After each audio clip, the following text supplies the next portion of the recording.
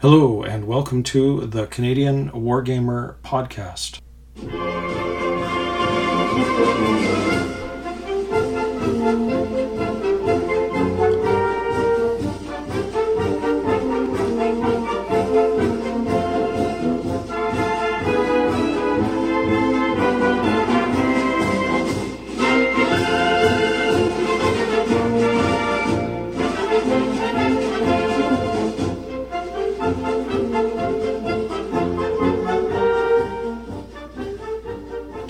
Yes, it's the Canadian Wargamer podcast featuring two affable and youngish granddads, Mike and James, talking about primarily miniature wargames and the occasional hex and counter excursion from Mike from our unique perspective in the Great White North. And as the strains of La Foy d'Arable die away, here are your hosts, Mike and James. James, how are you now? Oh, we're all right, I guess. As I sniff. Oh my God, he's got COVID. Can I catch COVID over Zoom? I don't know. Maybe we should ask. I should check the Zoom settings for COVID. Yeah. When did you come down with this, buddy? Oh, it's been off and on. And that's why I don't think it's COVID. Well, I don't know. Yeah. Coworker who doesn't cover his mouth when he coughs. It's like, thanks, buddy. Thanks. Keep out of my space. Oh, like you're invading my space. God, why do I work with you? But, Well, you probably don't have a choice. Yeah, so, Christmas was quiet around the Manto house. I spent 4 days in my pajamas. 4 days in your pajamas? Wow. It was great.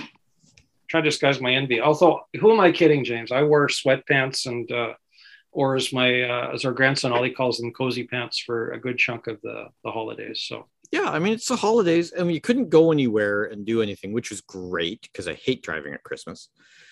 And yeah, there was a day I was symptomatic. So, you know what? Like, we just shut everything down and, we it was like, oh, we should go to the grocery store. And Elizabeth just said, nope, it's not been, you haven't been symptom free long enough yet. So I was like, cool.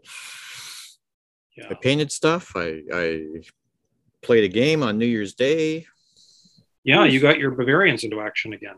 Sharp practice. That's right. We got the new MDF wagons, had to be escorted, and they gave the Prussians a good thrashing. It was pretty exciting stuff. Excellent. Prussians always need a good thrashing. What about Hans and Franz, your intrepid sharp?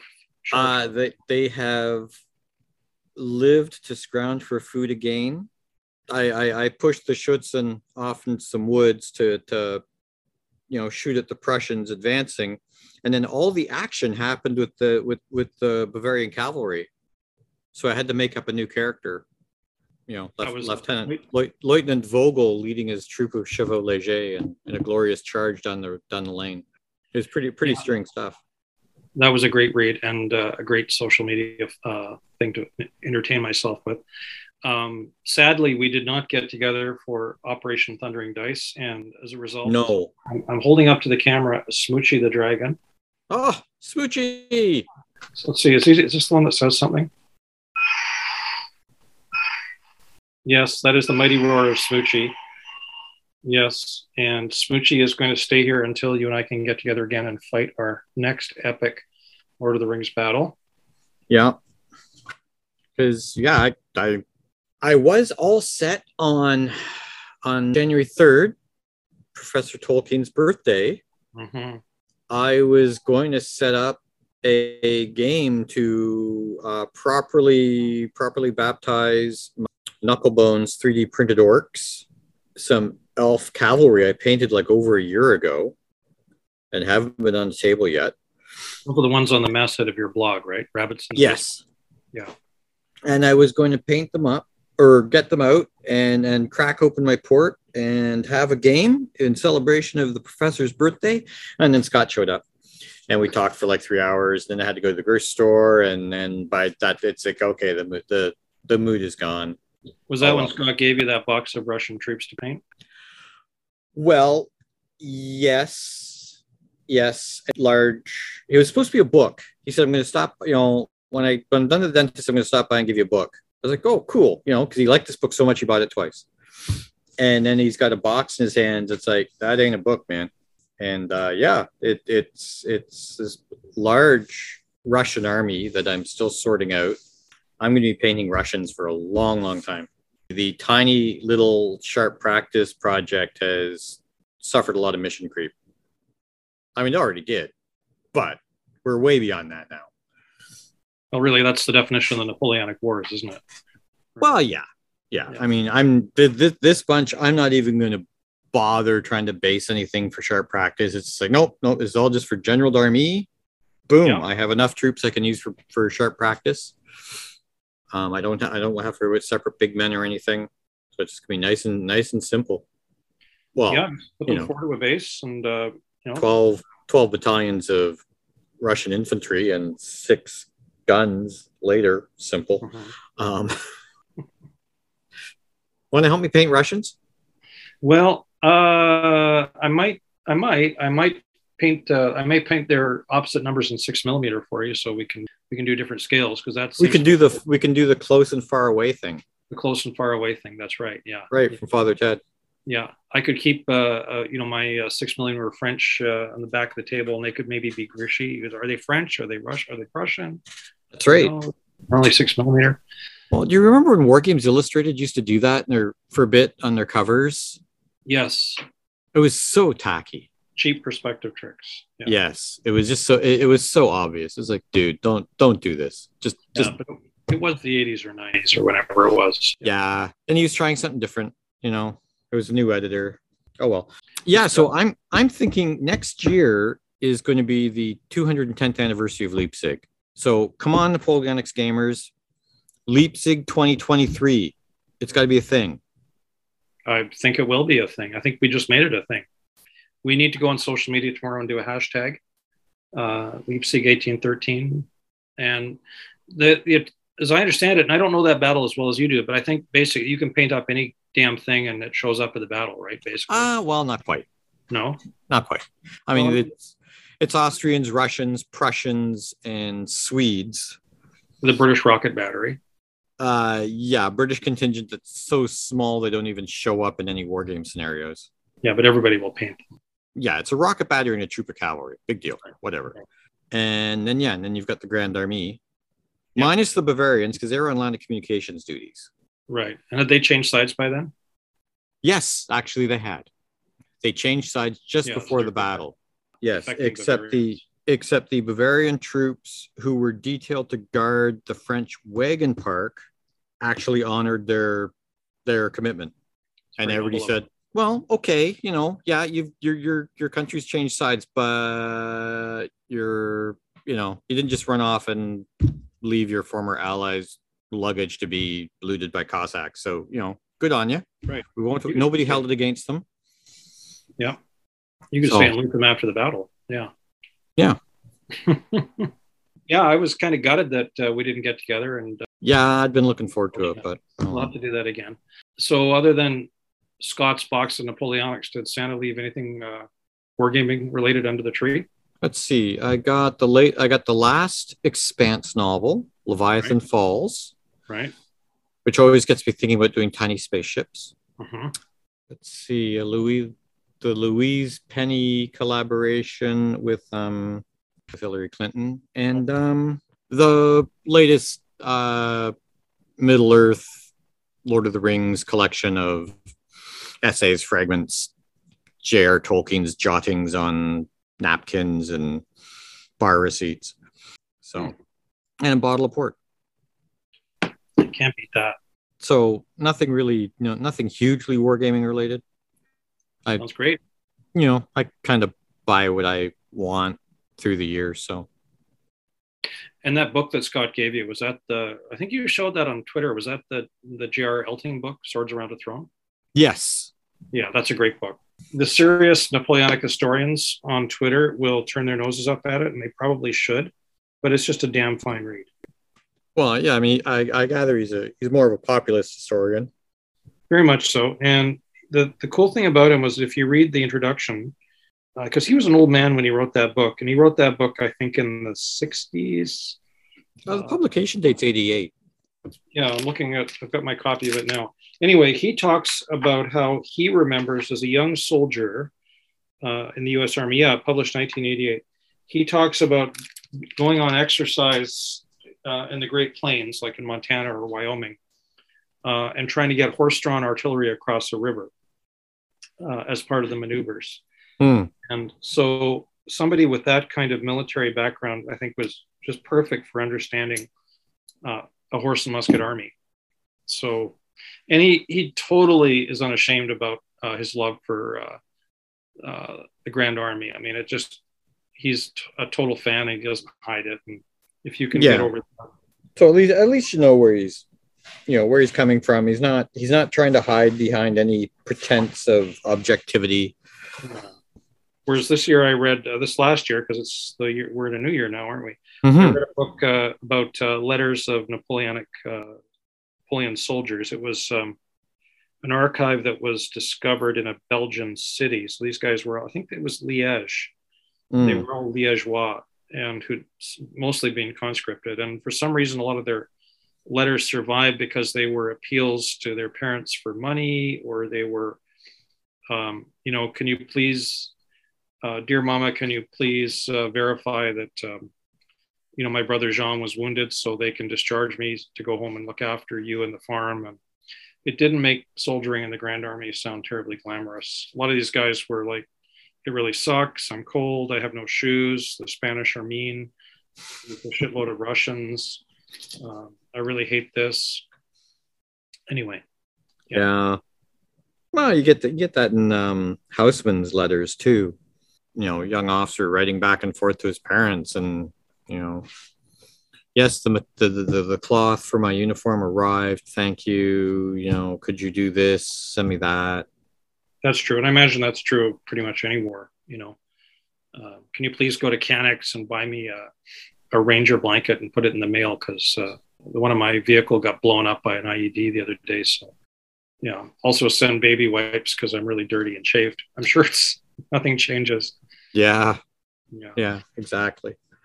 Well, my gift from Santa was something that I've been talking my way up to on this podcast for some time. As you remember, every time we talk about 3D printing, I say, I almost want to have one. So I did get one. Oh, you mad fool. It did not behave well. It turned out to have a faulty LCD panel, which is the panel that focuses the light, which cures the resin into interesting shapes. So I just got basically a cake of soap, a perfect replica of a cake of rectangular soap. Excellent. Yeah. 1-to-1 scale? 1-to-1 scale, yeah. What's the detailing like on that?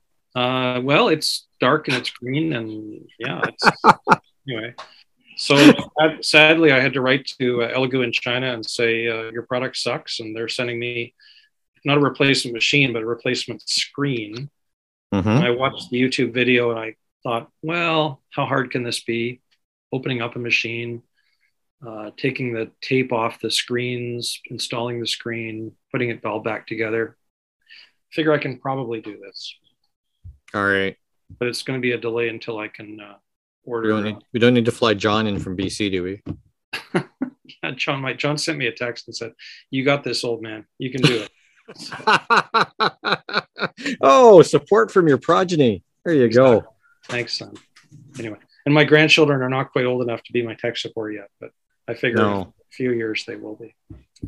So let's get to our interview tonight. Our interview is Jason Weiser. Jason is the first person in the history of the Canadian Wargame podcast who actually wrote to us and wanted to be on the podcast. Ooh, we're hitting the big times here. Well, absolutely. And he's coming off a round of interviews and all the talk shows, all the podcasts. He was on Ken Riley's Yorkshire Gamer. He's got a dizzying media. He's got a dizzying publicity tour going on. He actually has a publicity guy. The publicity guy, Mark, has been emailing me and arranging this. So, we should get a publicity guy. So if you're listening and you'd like to be the publicity guy for the Canadian Wargamer podcast, the pay is fabulous. So write to us. Anyway, here's the interview with Jason. It's lovely to be together with you and with our guest tonight, Jason Weiser, who is doing all of the Posh podcasts. He's been a guest of Ken Riley on the Wargamer, and now he's coming all the way to Canada to talk about Military Miniature Magazine. Jason, welcome. The air miles. Yeah, racking up the air miles. Jason, welcome to the Canadian Wargamer podcast. Thank you. All I could say about racking up those air miles is it's points, guys. That's right. Well, with the difficulty of getting flights now, I'm glad this interview wasn't canceled because we were sick with Omicron. So, how are you and your family doing with all of that, Jason? Well, it's just me and the wife here, and we've both been pretty lucky, thank God. I'm vaccinated to the gills. My wife is going for her third shot soon. I'm more concerned about my mom. She just got out of chemotherapy, and her immune system could be a little better. Let's put it that way. Yeah. That's rough. That's scary. Yeah, that is scary. Yeah. And I don't know, geez, we're coming up on, I don't know how many waves you guys have had, but this is, I think, James, we just started our fourth lockdown today, I think. Yeah. The lockdowns here are easing. And I think this is much, I don't want to get too much into politics, but, I think this is as much COVID fatigue as anything. Yeah. It's up here too. We're all just tired for sure, but we're energized because we're talking about war games tonight, which is all of our favorite subjects. So that's right. Yeah. So Jason, you are, I wouldn't say this is the only Canadian podcast about wargaming. It's the only one that James and I know of. There have been others in the past, but we're the only people on the air, and you're going to be our guest on episode number 10. So we are building a little bit of a tradition here, and we're just delighted to have you on board. And we were saying before we started that we both heard, I've heard your interview with Ken Riley, but let's just take it from the top for those of you who haven't, for those of our listeners who haven't heard about you. Tell us about who you are, and then talk as much as you want about your magazine. Well, let's start from the beginning, I guess. I got into wargaming at the tender age of 8 in 1983. My grandfather bought me for my, 9th birthday at that point, a copy of Tactics 2, which he regretted in later years, but at the time he thought it was a great birthday present. 38 years later. Did he actually play it with you? Nah, his vision was pretty well shot, so I was stuck for doing a lot of solitaire gaming as a kid. I don't think I had regular opponents till junior high, and but yeah, so as a kid, I played a lot of solitaire, but I played all the classics. It was Squad Leader, it was Panzer Leader, it was, gosh, I even think I have a copy of Bulge 81 I just repurchased, but, all the old Avalon Hill classics. Mm-hmm. Mostly it was World War II stuff because, that's what my grandfather used to tell stories of course. Mm-hmm. That was his war. And, then, I started to branch out a little into the war that thankfully never was. And I discovered Game Designer's Workshop, and that was my role-playing phase and, that sort of thing. But miniatures I discovered in junior high school. I discovered it through a friend. We're still friends 30 plus years later. And he and I, with a lot of gaming with 20 millimeter stuff, World War II stuff, writing our own rules, and then branching out the 6 millimeter moderns, or what passed for moderns then, and, everything in between. We used to play a lot. His dad was a wargamer too, so we used to play a lot of 15 millimeter Napoleonics with a set of rules. I think it was Imperial Guard if you had to corner me and ask for a title. But yeah, so I've played a lot, and I'm still as busy as I can be on the gaming side. But, of course, the magazine's taking a large part of my life these days that isn't taken up by work, which, as a federal contractor, they keep you busy. Yeah. How I got started in the magazine is kind of funny. Was October of last year. It was height of the pandemic. an author friend of mine who knew I was, always looking for a chance to, branch out a little bit, recommended me to Samantha Rife of SJR Consulting. That's the parent company for military miniature. And, she asked me to do blogs on wargaming topics. So, I did that for a while. It was paid. It was a paid gig. I was loving it. And the next thing I know, she asked me, well, how do we expand into the wargaming market? And the first words out of my mouth were, North America needs a wargaming magazine, a miniature wargaming magazine. We haven't had one in, I don't know, I can't even remember when the Courier and M1 folded. I mean, I can't really say M1 folded because, well, Hal retired. I mean, he couldn't do it anymore.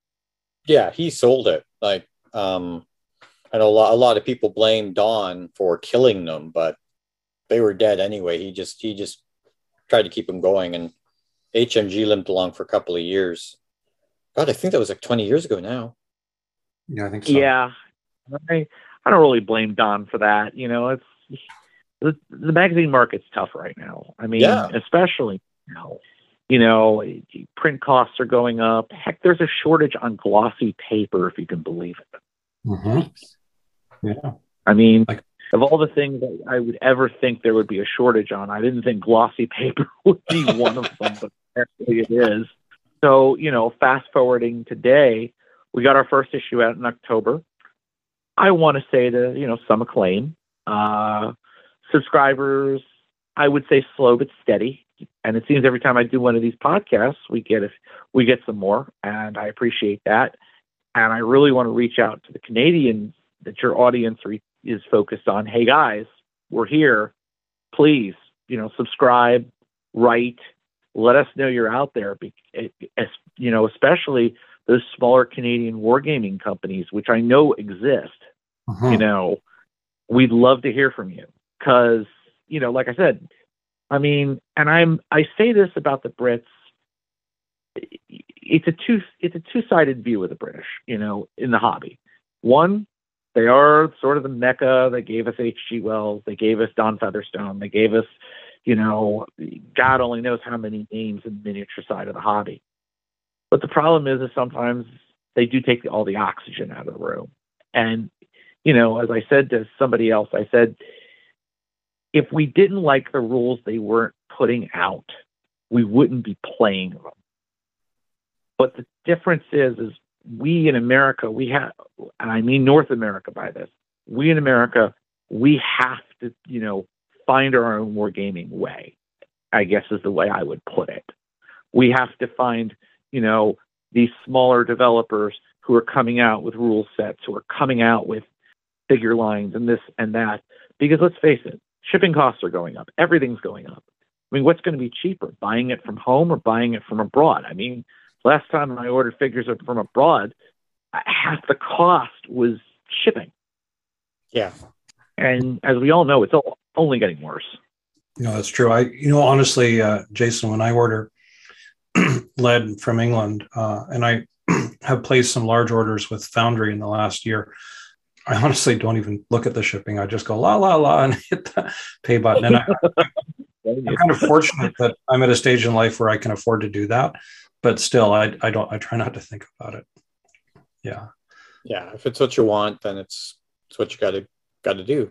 Yeah. Well, let's maybe just go back to the first principles. So you're coming into a void of about 20 years, and if you care to go through our back catalog, I think about halfway through last year, James and I had a conversation with our friend Don Perrin, who kind of inherited the bits and pieces of Courier and M1, yeah, and M1. then reluctantly closed them down. And he talked about, at the time, and in our interview, he talked about some of the issues, right? Just the lack of subscribers, the lack of advertising revenue. The revenue wasn't covering wasn't covering his production costs, and he just sort of basically euthanized them. To be fair, I think is the decision, or the correct way of describing his decision. So you're coming along 20 years later, and it sounds like you're bringing a great deal of optimism to this project, and we're really grateful to you for that. Has anything changed in those 20 years? I think the advent of digital publishing has. I think it's going to make it cheaper and easier to get magazines to market. I mean, remember 25 years ago when you would order a subscription to a wargaming magazine, how long would you wait between issues, especially if it was one of the English glossies, to get your issue in the mailbox? Now, if you didn't splash out a subscription, you sort of hoped that you might find one in your bookstore, right? But exactly. That was always a hope, right? That was never guaranteed. Yeah. Nowadays, push of a button, there it is in your email box, waiting for you. And I mean, and that's, I must tell your listeners, I think it's going to be the wave of the future. I mean, I've heard a lot of people tell me, I'd subscribe to your magazine in a heartbeat if, you were in paper. But the problem is I don't know how commercially viable paper is going to be in the next 10 years. That's just facing facts. I mean, I wouldn't be surprised if, in my lifetime, Times and Newsweek and, Marie Claire and all the other big magazines you can think of are digital only. I think you're right. The one magazine I still subscribe to, The Economist, I still get it in print form, but 90% of it I read online. And I think that's starting to be true of the hobby magazines too. I subscribe to WSS and their sister publication, Ancient Warfare, just as PDFs. And you sent us the October issue of your magazine. Do you call it MM? Is it for short, or what do you call it? MM. We do call it MM. Okay. Well, I have to say it looks absolutely fabulous. It is professionally laid out. It looks to me very similar in terms of its visual appeal to WSS or any of the British glossies. So yeah, I totally see your point. Why wouldn't you just do this as a PDF? Do you have any plans to do it as a print magazine, or are you kind of thinking you'll just go purely digital? We'd like to at some point, but the numbers have got to be there. And, we're kind of, it's the numbers we keep coming up with. Let's just say, they're pretty big. I mean, I'm not gonna lie to you. It's just simple numbers. Yeah. Well, and I'm scrolling through it. I'm noticing there's not a lot of advertising. Yeah, and that's something we're trying to get more of because like I said, we want to be. I don't want to say the standard bearer for the North American side of the hobby, but certainly I'm trying to not say the words paper of records, but I keep coming back to it. That's right. The New York Times of the North American hobby. Yeah. Well, you are the standard because there's no one else out there. Because that's something we've been exploring over the last 10 issues is our geography fights against us here in North America. I think it's a lot tougher for these little one-man band war games companies to make a living, and they're busy trying to cover their overhead, and then it's like, and now we want you to advertise in a magazine. It's like, well, but then I can't pay to go to Historicon, and I need to go to Historicon to show the flag. So it's like, well, and we get it. We're willing to work out various understandings, let's put it that way. I'm not really the person to talk to. I'm just the editor-in-chief. Samantha, who's our managing editor, she handles all the advertising stuff and all the logistics and money side. But the thing that I would tell these folks is, hey, just drop us a line. I'm sure we can talk. Let's put it that way. And talking never hurt anybody. I would certainly tell a lot of these companies, even if you just end up writing articles for us, it's still exposure for whatever you are, for whatever you're doing. And that's something. And then, that's something that gets you out there.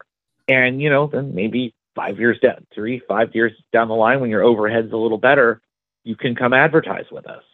If nobody invests in the American side of the hobby, there is no American side of the hobby. I mean, we have in this upcoming, issue, a letter from Sam Mustafa himself, it was a good letter, but he had some very strong things to say, like, where the, pardon my French, blank is the American hobby. Mm-hmm. Yeah. And he's right. He's absolutely right. Yeah. And I think he's probably the premier war games author on this side of the Atlantic. It's hard to think of anybody else in North America with his body of work and his reputation. At least that's currently putting out games. Yeah. Yeah. I mean, who else is there? Rich Hasenauer? We haven't heard anything from Rich Hasenauer in at least 15 years. Yeah. The poor guy. Yeah, he's getting up there. Frank Chadwick is doing endless variations of Command Decision. I'm just trying to go through the mental list of people that I know, and John Hill passed away a few years ago. Yeah, John's gone. It's not a big list anymore. No, and there was some, and there's some pretty creative stuff. Like, Fire and Fury was a groundbreaking game. It was. It broke the mold for how war games rules are published, like presented. There's actual color and nice big pages, and instead of these stupid little, folded over courier typeface, hard to read.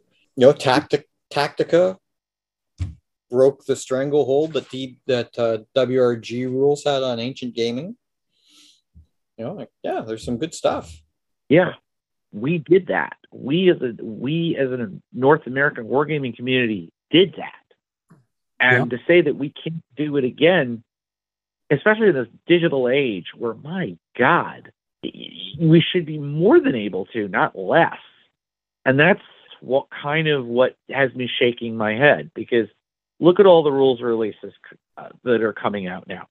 Name one that's an American rule set.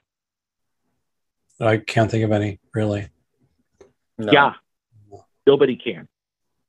In Canada, we have a few people that are still active in a small way, but we have a little, like, there's a guy that I've been hoping to get on the podcast sometime this year called Kerry Anderson, who in the 80s and 90s, he published a pretty large stable of guys doing paper games, like, Hex Encounter games. I think they were called War Games Design Group or something like that. And I vaguely remember some of that stuff. Yeah, and one of them is the most well known now is Brian Train, who published that Coin Afghanistan game for GMT. So we do have some folks up here too, but they're really not as well known as they should be. And all of the same rules that James alluded to a minute ago, and that Jason, you discussed with Ken Riley, apply here, right? Which is that we have a huge geography, we have a relatively small hobby, and it's been crippled in part too because of COVID for the last 2 years. We haven't been able to get together for the most part, and the few big shows that kind of unite most of us, Cold Wars, Historicon, they're all in doubt right now. So yeah, there's not a lot of glue holding us together as a North American hobby, and there should be. Yeah, and that's kind of where I see military miniature coming in. Yeah, as I saw the lights go out at Courier, the lights go out at M1, and I kept thinking to myself for a long time, somebody's got to do something. Somebody's got to do something. And then one day it kind of hit me. Hey, you might be that somebody. It was a calling. Yeah. Well, I suppose it was. I don't want to use such strong language for what is essentially a hobby, but yeah, maybe it was. I don't know. But the circumstances fell together for you. I mean, you've got the backing of a publishing company. I do. You're not like M1 and Courier and HMG magazine, which were all basically being published in the publisher's living room, right? Correct. I helped Don doing some layout on HMG, and I've got his cat fighting me for the mouse, and and then what do we want for dinner, and it was fine. But it wasn't, it's all very self-taught and pulling ourselves up by the bootstraps, and couldn't get enough momentum. So having an actual publishing company helping you out is huge. It is, and it's allowed us to entertain expanding into some other places like we're announcing in this issue that we are going forward with Military Miniature Press, which is going to be a wargaming oriented publishing company. We're out there looking for rules for, book painting guides, anything of practical use to a wargamer. We want it. Okay. That's quite cool. Yeah, and we're looking for 2023 manuscripts. If you got a COVID project of a book of something, a book for wargaming, contact me. Oh, here you go, guys.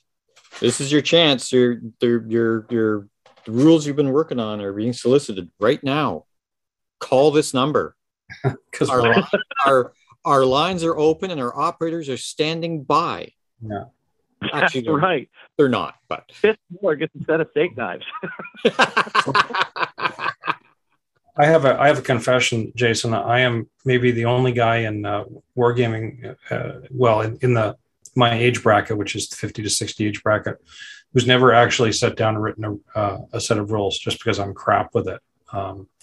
James, on the other hand, has quite a few in his desk drawer that you should talk to him offline because he's probably got something for you. I'm just absolute rubbish at it. Yeah, I could. I should.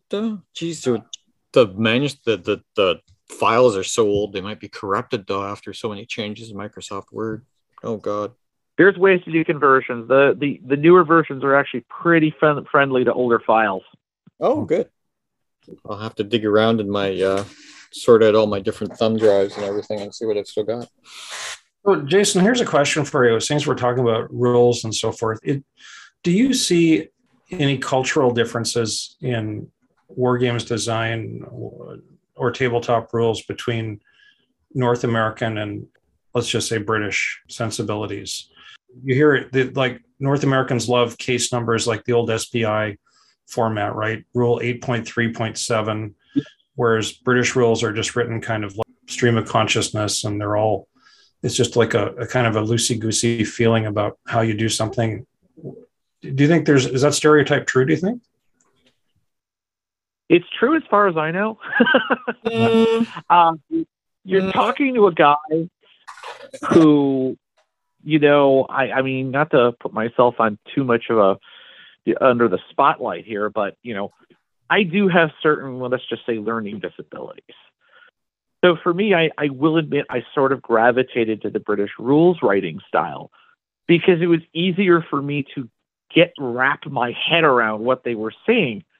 But as I'm also a professional writer, I kind of sit there and go, yeah, but what are they trying to say with this? Mm-hmm. Yeah, it's a lot of people writing wargames rules. Like they don't understand it's technical writing. Bullet points, and you need tables, and don't stint on that stuff. No, and I've got my foot in both the creative and the technical writing arena because I write stories for fun. Mm-hmm. My day job is a technical writer, and I sit there, and there are times I have to stop myself in one arena or the other of going too far down one lane or too far down the other.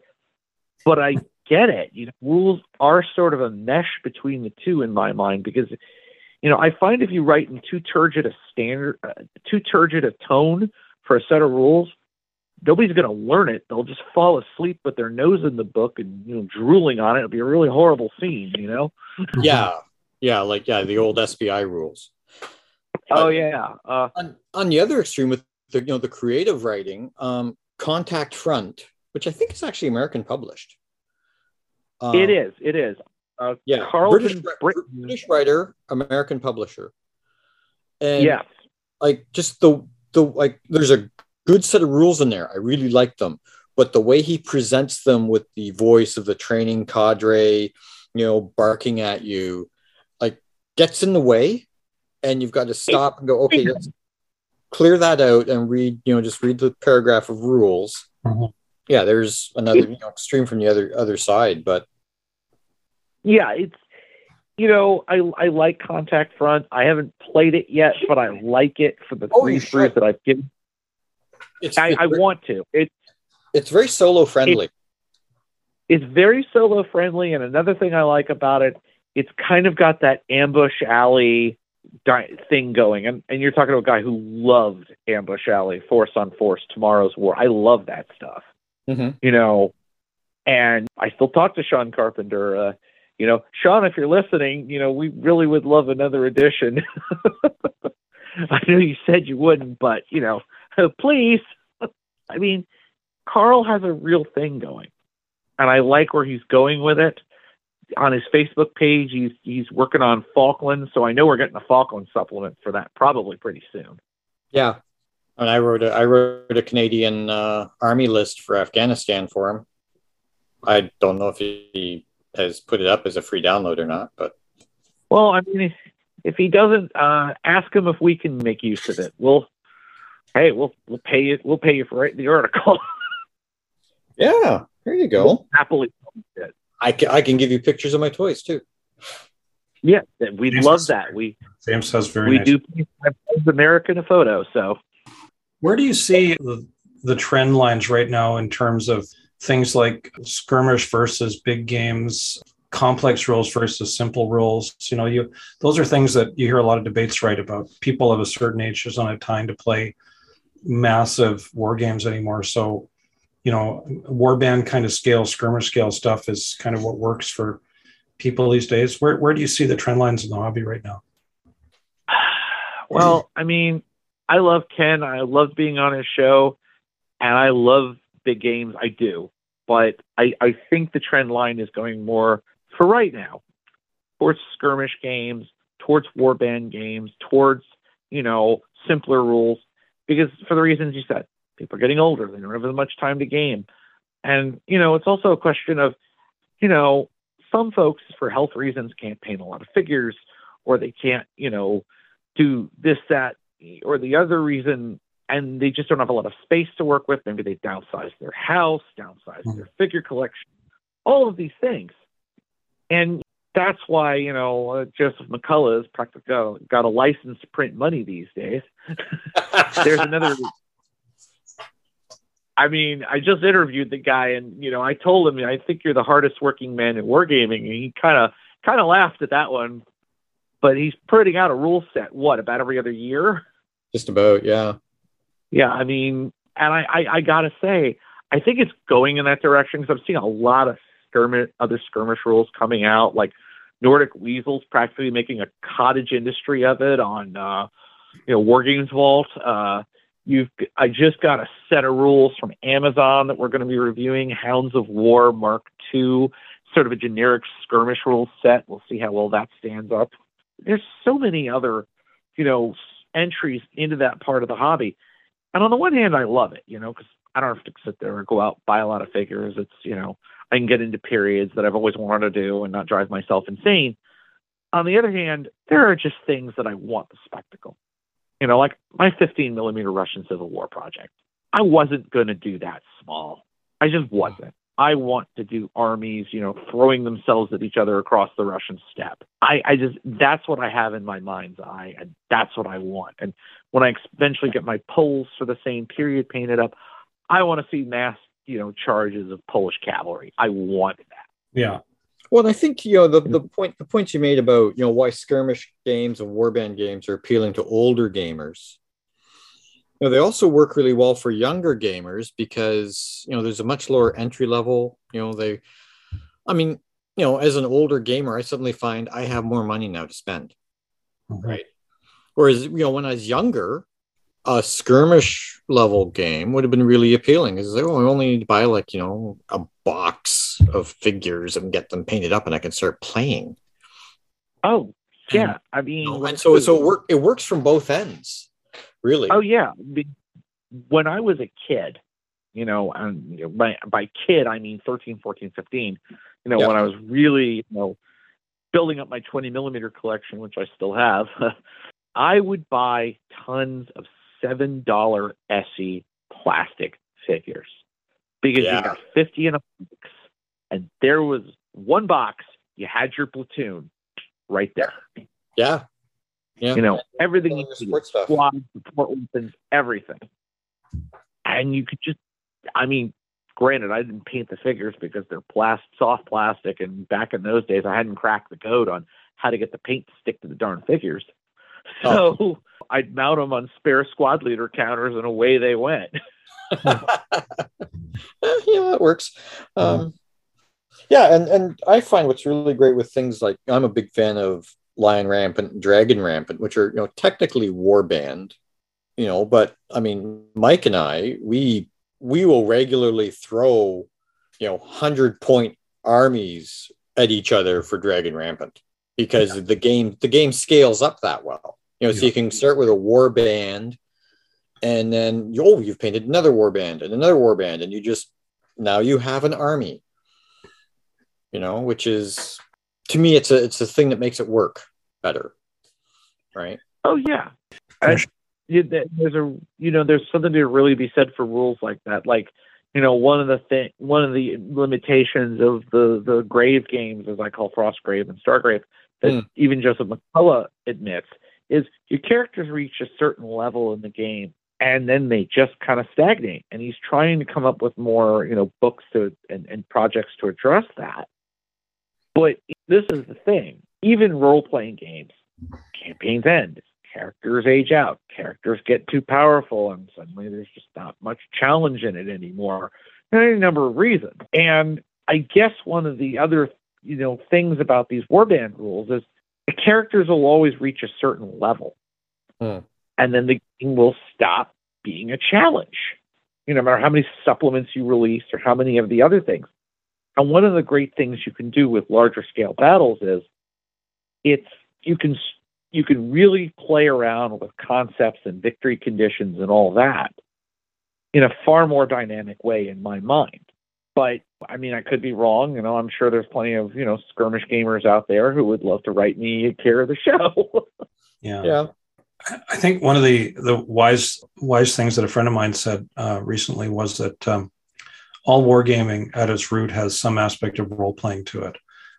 So you're always trying to put yourself in the position of something on the table, whether it's a French hussar colonel or it's some sergeant fighting off tiger tanks with one anti-tank gun and two bazookas or something like that, right? There's always a tabletop game should have some sort of role-playing aspect. Now, some of those old monster games from the 70s and 80s, where you're just looking at the whole Operation Barbarossa or the whole 3 Days of Gettysburg. Yeah, it's hard to see the way in. But I think one of the cool things about the period we're in right now is that the warband games allow a certain amount of role-playing. And you see that, for example, with some of the really successful British rules like Too Fat Lardy, Sharp Practice. They become, and James and I have talked about this before, they become vehicles to tell stories, right? Mm-hmm. And those stories don't necessarily have to always be about, a character who's constantly leveling up and becoming more and more powerful and looking around for bigger monsters to fight, as you were saying. That's sort of one of the downsides of traditional RPGs. But you can have a very satisfying story about some guy who's holding off the Japanese on Hong Kong and knowing that he's going to lose, right? But still finding something in that story that motivates you. Or my last Sharp Practice game, I had, Further Adventures of Hans and Franz. Oh, yeah. Yeah, I love those guys. Yeah. They're my two Bavarian Schützen. A lot I could say, but I won't. Yeah. I use them to tell the story, and unfortunately, the last game, they're the Schützen are in the woods, are just doing their thing, shooting, and then all the action is happening with this troop of cavalry. So it's well, now I have to make up a new character to tell the story. Yeah. So now I've got Lieutenant Vogel and his troop of Chevaliers, and they're charging down the road, having a great day. But yeah, it's all about stories. I mean, Mike and I have got all these different characters that are, they're part of our short form when we talk to each other. Oh, every wargamer has stories like that. I mean, we had a bunch of characters, in our games, and when I was a kid in junior high school, that just grew out of various incidents in games. We had, let's see, there was Pedro, the mad Spanish bicyclist, who, was some Blue Division survivor who was convalescing in France, got a hold of a bicycle and did drive-bys with his MP40. That was one. There was the Hitler Youth Glee Club battalion that sang so badly both sides shot at them. Yeah, we came up with some really creative, messed up stuff. Yeah. But from the minds, 13 and 14-year-olds, insanity will truly reign. Well, yeah. So that's kind of what keeps it fun. Yeah, but it's funny. Even 30 years today, to the day, I was, I'm getting married. My friend Chris is in my groomsmen's party, and all I had to say was "ching ching" like a bicycle. The little bicycle. Well, he just doubled over laughing. Oh, that's great. He knew exactly what I meant. Yeah. We had a conversation a couple of episodes back here with we called it the Airfix generation talks to the Warhammer generation. So we were talking to guys who were in their 30s who came into the hobby through Warhammer or Bolt Action or whatever. And I think part of that idea applies, right? That there's a connection between small games, a kind of an RPG mentality where you want to be Sergeant Rock, with his Tommy gun fighting off the Tiger tank. And then that's kind of the gateway into what we older guys might call like proper historical gaming, right? But I think really when you dig down, proper historical gaming is whatever floats your boat, right? Like 50-year-olds can be just as silly about, as you were saying, about some crazy character that just grabs your imagination. Oh yeah. I wanted to just ask you about the focus. One of the things I really liked about the issue you sent us, Jason, was how eclectic it is.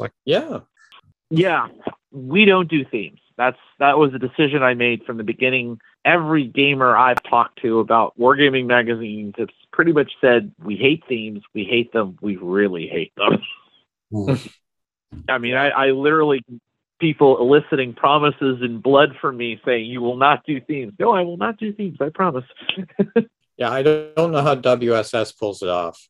They must be trying to collect articles for their themes for like a year in advance, really. It's got to be something. And even they aren't totally married to the theme, because I'll be honest with you, the one time I was published in WSS, it was on a magazine. I think the Carthaginians were the theme that month. And I was one of the non-theme articles. So even they're a little like, yeah, we'll do themes, but, wink and a nod and a blah, blah, blah, whatever. We're not four articles. Our breath. 4 articles are the theme, and then the rest of the magazine is everything else. Yeah. Which is, if you're going to do themes, that's probably the way to do it. Yeah. So otherwise, you'll just leave people going, well, there's nothing in here for me to this issue. That was a waste. Yeah, that's true. Yeah. I said to myself, I wasn't going to waste other people's money. I said to myself, you know what? I want to give them the most we can, with as much for them to get something out of that we can. Now, I will admit one thing. We have a ton of book reviews in the upcoming issue. I want to apologize in advance for that one. Osprey's generous, so let's put it that way. Nothing wrong with book reviews. And Osprey is just producing a ton of stuff right now. I was joking with some friends today that I'm half expecting Osprey to do like a set of rules for cowboys versus dinosaurs or something like that. Yeah, don't joke about that, because they probably will. In fact, they probably have somebody listening to the podcast right now going, that's a really great idea. No. Who do we call for what? You want it, folks, it's yours. Cowboys versus dinosaurs. You heard it here first. McCullough can do it. McCullough's working on something else, but I'll let you read about it in the interview. Yeah. He actually told me. I was really surprised. I'm like, wait, you're going to tell me this? Oh, that's great. So your next issue is dropping, is it the 14th, Jason? 14th of January? Yep, 14th of January. Oh, that's exciting. And if our listeners want to get a hold of a copy, we'll obviously put all your contact information in our notes, but do you want to give a quick shout out to how to get in touch with you? Sure. The website for us is www.militaryminiature, all one word, all lowercase, .com. That'll take you right to the website. The new issue is 201. That's dropping on the 14th. A little note. Our subscriber system is issue-based, not chronologically based. What that means is it counts the number of issues. The minor flaw that we have with that is if you don't subscribe by the day after the issue drops, your subscription will start the next issue. It's just that's the way our system works. Don't ask, we have little quirks. Right. Unfortunately, the other thing you can't get to work with it is PayPal. But we have ways we can take PayPal, and if you want to pay us by PayPal, contact me, care of the magazine. I will get you to the right people who can send you a PayPal invoice, and we can bill you that way, and then we can send you the issues, manually, and we'll get them to you. We have several people on that list. We don't mind adding more. Believe me, we don't. Okay. Sounds incredibly convoluted, but very dedicated on your part. So just help me out with the math, which is not my strong point. If somebody wants to get their subscription, wants to start with the January 14th, what's the drop dead deadline to order it? January 15th. January 15th. Okay. Got it. It's a little counterintuitive. The day after. Okay. Yeah. We are, just so, everybody knows, bottom line, these are prices in American. I'm sorry, folks, but it's just what I've got. That's the currency I happen to know the best. It's $26.20 for a year of 4 issues, but that's going to change in July because we're going to be going bi-monthly for sure. Oh, really? Yep. That's the plan. Oh, that's really ambitious. Good for you. We're trying. I find ambition works for you if you're willing to work for it. It's one of those funny things. Ambitious people without drive, they don't get anywhere. But if you're ambitious who's willing to work, you can get a lot of good places. All right. Well, it's been great talking to you, and we're excited that the North American scene is going to see a new magazine after 20 years. So, Jason, we will we'll follow you with interest, and we'd like to have you back maybe 3 or 4 months down the road just to check in with you and ask how things are going. Sure. I'd love to be on the show. Like I said, we find that more of these, podcasts really helps get the news about the magazine out. We love talking to you guys, to your listeners. Some of the podcast community, when we tried to get on, they kind of said, "Wait a minute, you're competition." I heard you mention that. I thought, for a little bit. Yeah, that's crazy. Which podcast have you been on this side of the Atlantic? Lead Pursuit and Anything But a One. Okay. Those guys are great. Anything But a One. And what was the first one you mentioned? A Lead Pursuit podcast. Their orientation is more towards Blood Red Skies, but they're sort of branching out. And I talked to the guy there, and he really liked what we were doing, and he was just an awesome and fun podcast to do. I will give everybody a language warning on that one. He does love his 4-letter words sometimes, but that's just who he is. James has been really good tonight. He's been pretty. Well, thank you. I've been good. Yes, I have not gotten impassioned with my speechifying. Just get James going on Lord of the Rings sometime, and you'll hear some F words. No, the Hobbit movies. Then I'll start. Yeah. The other one that we've had a bit of a relationship with as podcasters is a podcast called Across the Pond Wargamers. And I've heard of them. Yeah, they are, unfortunately, I think we talked to, I'm trying to remember the name of the lead guy, but he's a sweet guy, and he's just super, super busy right now, but he's hoping that he'll get a podcast up again in the not too distant future. I'll shoot you his contact information if you want to get a hold of him. Yeah, I'll give that to Mark. He usually handles my appearance stuff, but we can talk to him. We could definitely have him talk to him. You definitely want to talk to a veteran wargamer too. Yeah. I would love to be on Veteran Wargamer. I'm a big fan of Jay's. When I did go to work, as opposed to be working from home now, Jay was my go-to podcast to listen to while I'm stuck on the bus in Metro. So Jay, if you're listening, thank you. All right. Well, we're going to say goodnight, Jason, and thanks so much for being our guest. And we look forward to the next issue. It's really exciting. So yeah, thank you, and thanks for having me, guys. You've been great. Look forward to listening to the dulcet tones of my horrible voice, but I just want to thank you, and I want to thank everybody out there who's subscribed, and everyone out there who is giving us a shot. I want to make this the magazine you want us to be. So thank you guys. It's a good looking magazine so far anyway, like what I've seen. Cool. All right. Good night, Jason.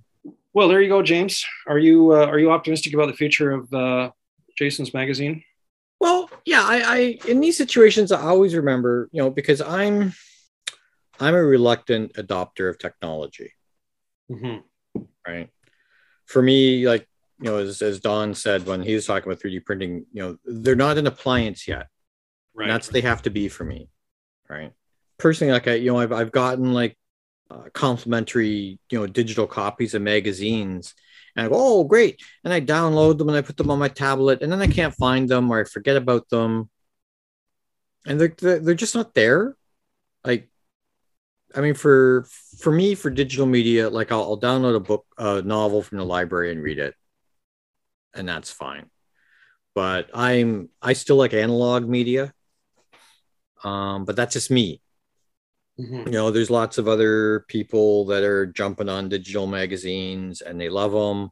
And yeah, I look at my pile of magazines on my bookshelf and go, well, that's kind of a waste of trees, but they're there. I don't have to worry about them getting lost on my hard drive like so many other things. But I mean, it's a good looking magazine. I like it. Had good articles, nice layout. So yeah, I think it's just totally to be commended. And, I've been going through the same debate myself for back when, before COVID, I used to go to chapters quite regularly, and they always dependably had a copy of WSS. So regularly buy it. And I have, a file box somewhere here in my office of back issues, and I don't go through them terribly often. But I thought to myself the other day, you know what? I really should subscribe to WSS and put my money where my mouth is and support a hobby magazine. I also picked up a subscription to their Ancient Warfare magazine because, as I've mentioned here before, I've started to get interested in biblical stuff. Mm-hmm. And this time I decided to go digital and just check it out. And I have to say, so far, it's a little bit complicated because you get them as PDFs, and it's difficult to send a PDF to your Kindle reader. At least I haven't quite figured out how to do that yet. Anyway, I'm sure somebody will correct us, but I have them. They're there. It's not that hard to navigate them, and I feel good about supporting a trade magazine. So I think I'm going to do that with Jason. I'm going to probably go on a magazine by magazine thing and see how it goes. I'm sure he would appreciate having a year's subscription revenue, and maybe I'll do that because it's not super expensive. I think he said it was what, $30 US a year. Yeah. So that's and he's talking about going not quarterly, bi-monthly. So I imagine he'll need the revenue to do that. And I think he's probably fortunate that he has a backer. Mm-hmm. Yeah, and the sticking point is getting content. At least that's what I found when I was working on it, helping Don with HMG magazine. It was getting content, right? And it just gutted me because the last issue we worked on had some really cracker articles, and then Don pulled the plug. And it's like, gosh darn it, like, and. Yeah, it would have been nice to reach out to those to the one article in particular. I wish I'd reached out to the author or been able to reach out to the author and say, hey, this is a really great article. You should, send it off to Miniature War Games or something like that. Yeah. But yeah, and I guess that's up to us if to provide content. Although I noted that, and I haven't ordered my copy yet. I should. I'm embarrassed to say I haven't. I haven't ordered my copy yet of the Two Fat Lardies annual, their Christmas special. Mm-hmm. But it just seems to get bigger every year. Mm-hmm. Well, I mean, it's fan driven, right? Exactly. I mean, they have a highly motivated fan base, and amazed at how. I think we've talked about this before. It's. I mean, I think Richard Clark and company deserve every credit for having created that motivated fan base. It is a movement in a way. Yeah. So, people do seem more motivated to sit down and write stuff. But it's hard work. It can be. I know Conrad Kinch writes a monthly piece for Miniature War Games. CK. I think it's Miniature War Games. Yeah, and it's good stuff. It's his Send 3 and Sixpence, I think, is the name of the column. But it's, he'll say on Twitter regularly, "This is hard work. Like I have to sit down and bash my head against the wall and think of something to write, and I have to do it well, and I have to do it to a deadline and within 500 words or whatever." Yeah, and keep it amusing and interesting. Yeah, like that's tough. Yeah, and I think a lot of us, present company included, are just happier just to waffle on air and then call it a podcast, right? Because there's not a lot of discipline required for this medium. Yeah. No, not at all. And you hit a brain fart, you can just edit that out. Well, that's true. So anyway, great talking to Jason, and lots of success to you, buddy. Yeah. And I'm sure you'll be getting some Canadian content from us down the road. Yeah. Well, yeah, it's good to have a North American magazine once again in the hobby space. Well, speaking of Canadian content, it's time to go to the Canadian Content Corner.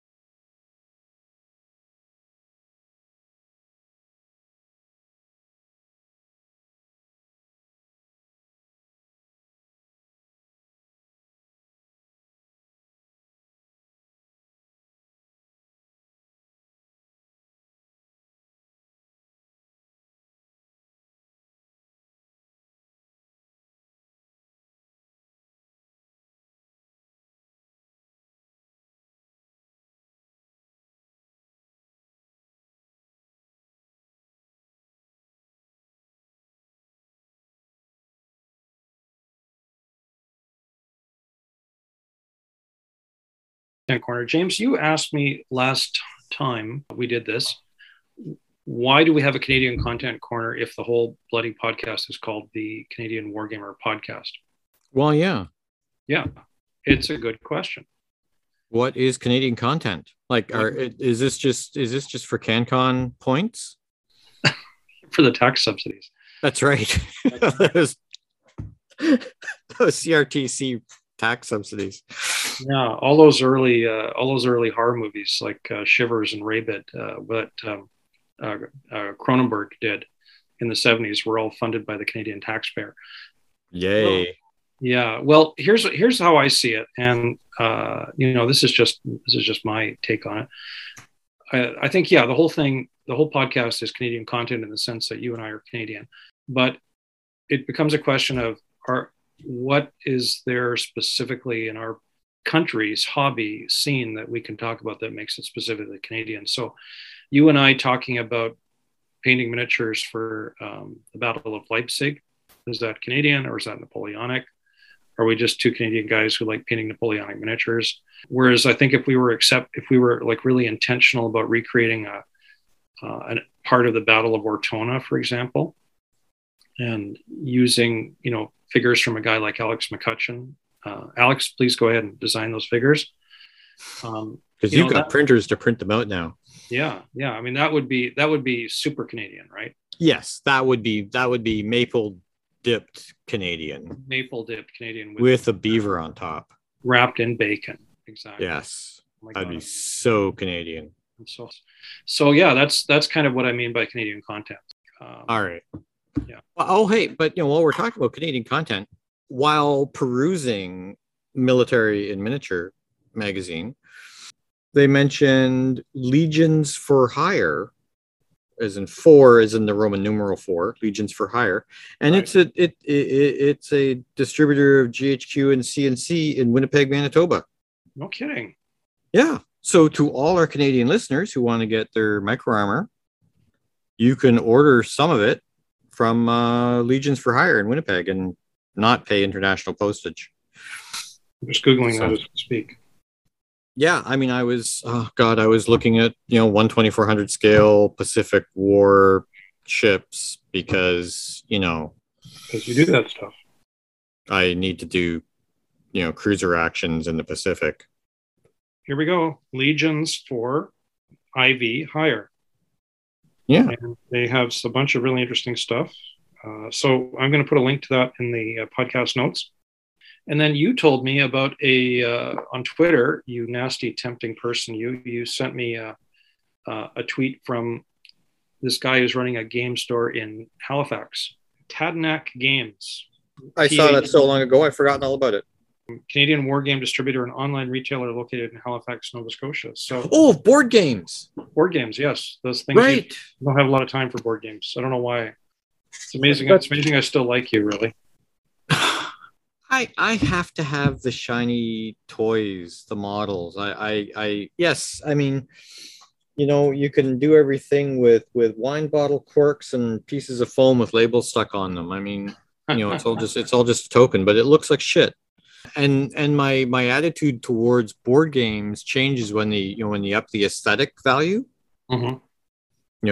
If you've got nice, smoothly printed, rounded edges, brightly printed counters, as opposed to the little tiny, you had to punch them all out, and it's crammed with numbers. So many numbers on there. It looks like an advanced physics professor's chalkboard. Those kind of games lose me. Yeah, there has to be a pretty factor. Well, it's definitely an acquired taste for sure, but it would be worth. I think I'm going to reach out to proprietor of Tadnak Games and ask him what's going on and what do they do, and the same with Legions for Hire. Because we want to talk to these guys for sure. Yeah, we're not looking for merch. We just want to talk to them. Sorry. Speaking of a game that looked pretty, not pretty, I spent an hour tonight on Twitch. I have never been on Twitch before. I know it's something that. What is Twitch? I mean, Twitch is something I get when I haven't had my tea. Yes, yeah. Twitch is something that old people like us don't understand, but super young people in their teens and 20s use it as to stream video games. Okay, it's not like that Tickety Talk where they play their hippity hop music, is it? Well, it's that same kind of thing. Yeah, if you're on Twitch, you're probably on TikTok, and you're probably, I don't know, you probably think Instagram is something for your grandparents. I'm not sure. Oh, now I don't know about that. That's just, I'm shaking my fist here. I still have my Facebook account, and that's good enough for me. That's right. Anyway, okay, so anyway, the young kids being all hip on Twitch. So I'm watching these kids tonight, and they are kids because they're young adults. I guess they sounded like they were in their 20s. The one person I could see was definitely in their early 20s. So the university students? University students, yeah. And they are playing a 7 Years war game using Tabletop Simulator. Cool. And they zoomed in on one of the counters, and it was a kind of a hand-drawn group of guys in red sort of T-shirts on horses. Because they needed a horse icon, and that was it. But fascinatingly enough, the rules they were using were Sam Mustafa's Might and Honor 7 Years War rules. Oh. And I thought, wow, that is super interesting. And they're talking very knowledgeably about the hardware required to host a game on TTS and then to stream it. And I know lots of people have been using TTS during COVID. I haven't tried it myself. You got to pay for it, right? Do you got to subscribe? I guess so. I wouldn't know.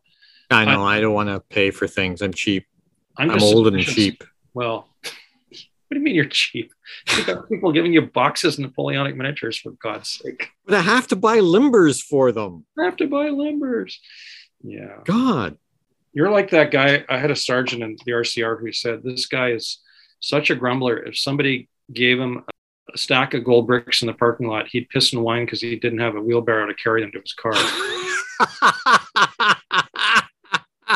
Yeah, I always say the kind of person to complain if their ice cream is cold. Exactly. So anyway, these guys are the only reason I found out about them is because Bob Page from the Laurentian Tabletop Organization put me onto them. And when we had that discussion with Evan Switzer and Jacob Soutner. Jacob Stotner. Yeah, sorry, Jacob. Yeah, I think it was Evan who told us about them. And you have a little bit of knowledge about Bob Page. I've communicated with them, and hopefully we'll find a way to get him on the podcast. But it is it seems to indicate that there's a bunch of university students in Canada and possibly elsewhere that are playing 7 Years War Games online. So that is, which is kind of cool. It is kind of cool. Yeah. Eventually they'll pay miniatures. We can only hope. Or they will 3D print them. So that's a bit of Canadian content. And then the other thing I just wanted to give a plug for is our friend Brad St. Croix, Dr. Brad, who has been on the podcast twice now. Brad announced recently that he is being picked up by Project 44 to be. Okay, what is Project 44? What is Project 44? Project 44 may be the coolest thing in Canadian military history ever. That's pretty cool. It is super cool. It is, if you Google Project 44, I'll put the URL, of course, in the pod notes. But Project 44 is an interactive map database. Yeah, it's just project44.ca. That's it. And it focuses on the Canadian Army in Northwest Europe and Italy. Oh. So you can pick a date, you can pick a theater, you can drill down to an individual regiment, you can see where their positions were on such and such a day. You can jump from the map to the war diary. That is cool. So you can find out what, like the Three Rivers Tank Regiment was doing on such and such a day in, Sicily. And there is a ton of useful information for scenario designers because you can go from there to Google Earth and look at the ground. And you've got the order of battle. You've got something about the regimental diary. It's a treasure trove of information. So, if you can, if the Brad Zilke books are kind of, like first level, honors BA level Canadian military history, this is like grad school stuff. So I totally recommend it. And Brad is going to be their social media coordinator. So good on you, Brad. Oh, yeah. Cool. Yeah. Looks neat. It is. It's very, very cool. And did I have anything else under Canadian content to talk about tonight? I think that may be about it. Blah, blah. Except that we were talking about Hong Kong last time, right? Yes. Well, guess who is working on not only what appears to be possibly a Hong Kong set of scenarios, but is actually doing a 3D mock-up of part of the battlefield? Richard Clark. Yes, I just saw that. Yeah. He's carving, he got a big cube of insulating foam and he's plotting out his table. And last week he had set up a map, which he'd obviously it was a period map, and he had put the individual companies of the defenders on little strips of paper, and he'd marked out the defense lines for the Japanese assault on the island. And so he's obviously planning something. Yes, I think everybody's hoping for a pint-sized campaign, maybe. Yeah, and we actually got our friend Dr. Brad in touch with him, and they were talking about the battle itself. So I thought that was just kind of a nice little synergy. That It was. So yeah, I think Hong Kong is definitely going to be something I will visit. I talked about visiting Peter Pig and buying some of their Japanese. I haven't done that yet, but that's definitely on my to-do list for this year. All right, I think that's all the Canadian content I have. We've talked a little bit about what we've been working on, and I just wanted to talk a little bit about the Analog Hobbies Painting Challenge because I'm in it this year. Oh, you mad fool. I am a mad fool, and on many levels. But when we had Kurt Campbell, the Snow Lord, about 4 or 5 podcasts ago, he threw down the invitation to both of us. And I thought, you know what, it would be a really good thing for me to do because it'll just focus on getting some stuff off the painting desk. So every week now, between now and March 20th, I have a goal to get something painted and finished. And for me, that's useful. That's a little spur. So that's what I'm doing. And right now, my project, and I don't know how, sometimes, do you ever ask yourself, how did this get to the front of my painting queue? You're more methodical than I am. You sit down and you say, I'm going to do a goddamn Afghan village, and you just do it. Whereas I'm a bit of a butterfly. I just flutter all over the place. And so my butterfly brain has a bag of assembled Victrix Germanic warriors, Mm-hmm. which tonight I've been cutting out the little big man shield transfers, which are very cool. And I was terribly intimidated at first but I figured them out pretty quickly. And what am I going to do with a band of Germanic warriors? I don't This know. is for that sword and shield, or yeah, Clash of Spears, which is what the guys at the local game store here in Barrie are playing. And I thought, when in Rome, do what the Romans do. They were all doing Punic War stuff, but I thought, God damn it, I want a bunch of Germanic warriors. And my thinking is I can probably shoehorn them into Middle Earth somehow. oh yeah, I can put them in as, like half wild men on the edges of Rohan. yep, Dunlendings. I mean, I kind of prefer Picts or Irish for Dunland myself. That's just me. But can always set a battle a little further north. Men from the wilds, fighting Dane, etc. Yeah, exactly. That would work really well as well. And because you just can't have enough like wild guys with spears and hacky swords and things. So no.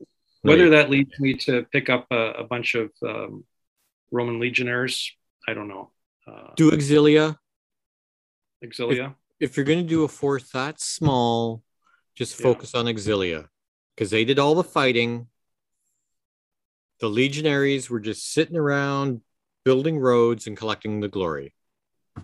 I may take your advice about that, because that might give me an excuse to look at Infamy one day. But anyway, so that's what I've been doing. And then there's a bunch of 7 Years' War stuff that I'll get back to once the Germanic guys are done.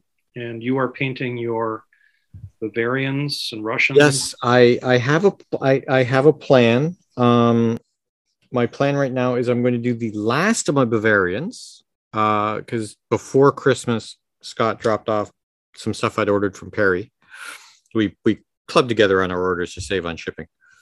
So I've got 2 battalions of Bavarians to finish off the division, and an ammunition caisson and a second artillery limber, because I have 4 guns, so I need more stuff, more wheeled assets to move them around.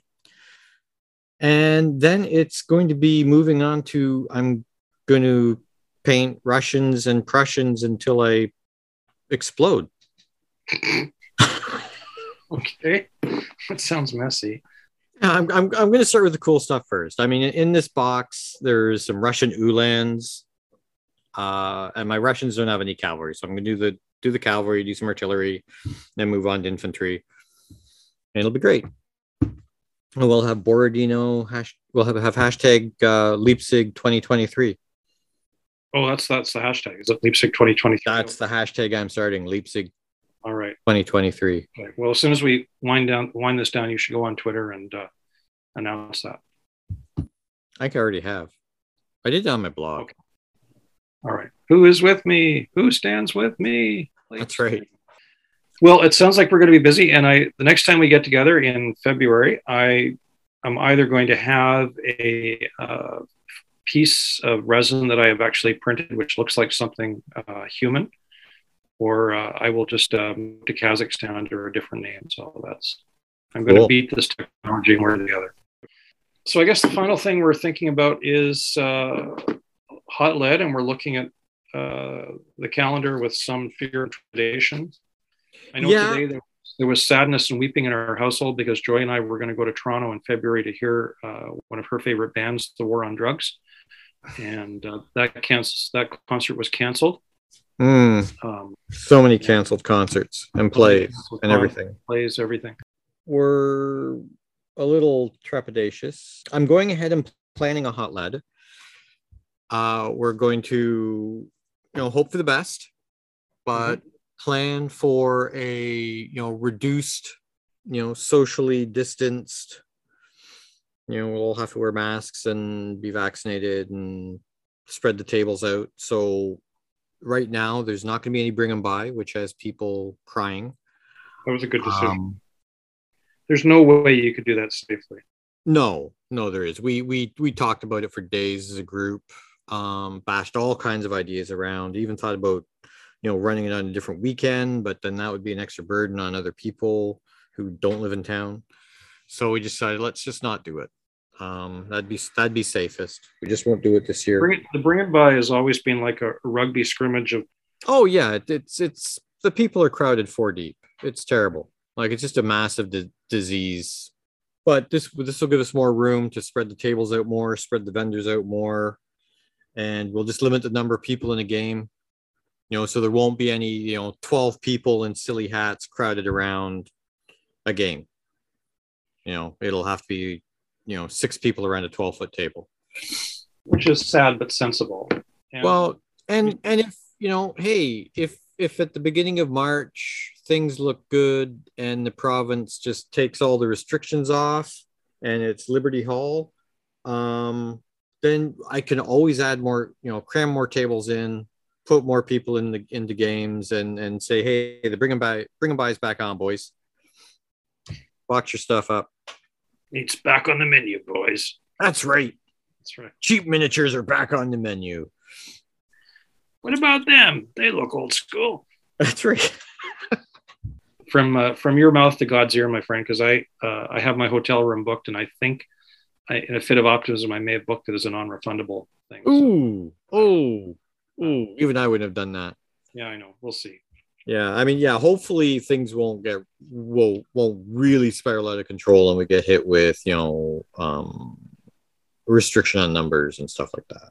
Yeah. And then we'll have to rethink. But our experience in Hamilton in November at LAR Day showed that a scaled down gaming day can still be fun. Yeah. I mean, I'll need enough people coming through the door to pay admission to, pay for the hall. But and the other thing is I'm going to coordinate some virtual games too for people who are either unable to attend or they don't feel safe attending. So I thought, let's just set up some, you send me the game, I will post it up and say it's a virtual game. And when people register for it, I will send their contact information to the game master, and then he can send out the invites for Zoom or Discord or Twitch or Tickety Talk or whatever the hell the youngins are doing to play their games. You're so hip. And the timings and stuff. So will it be on the same day? Yeah. That's cool. So it'll be kind of like a virtual lard kind of thing, virtual hot lab. Well, and hey, it'd be really cool if someone in Australia or Europe wants to jump in and host a game. It could work. It would be lovely if it did. So, well, there you have it, my friends. Let's just I'll keep our fingers crossed and send up prayers and good vibrations and the appropriate sacrifices to the gaming gods. Spill some beer on your dice. All right. Do you think we're done? Yeah, sounds good. Let's see. Who haven't we for a March out? Have we done the Royal Canadian Navy? You know what? We haven't done the Royal Canadian Navy. We should, just because those guys are everywhere right now. And time for a bit of Heart of Oak. Heart of Oak. All right. Well, this is to our friends in the Royal Canadian Navy, and fair winds and following following seas. Following seas, yeah. All right. On that maritime note, this is Mike saying goodbye. And James signing off. Thanks for listening, folks. Please do, wherever you find your podcasts, if you could like us, recommend us, tell your friends about us, we'd be very grateful. It's a labor of love. We're not asking for any money. We don't have a Patreon page. We're just two funny granddads in their basements talking. So yeah. Support the people we have on the show. Yeah, exactly. Subscribe to MM Magazine. Yeah, subscribe. Do Jason buy something from a favor. Yeah. Yeah. All right. There you go. Okay. Good night and God bless everybody. Take care. Okay. Bye.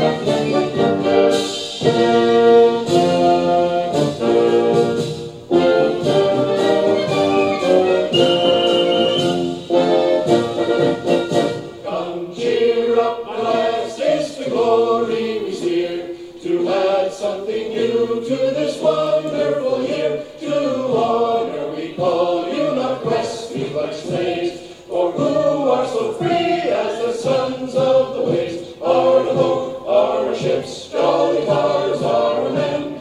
We always are ready, steady, boys, steady. We'll fight and we'll conquer again and again.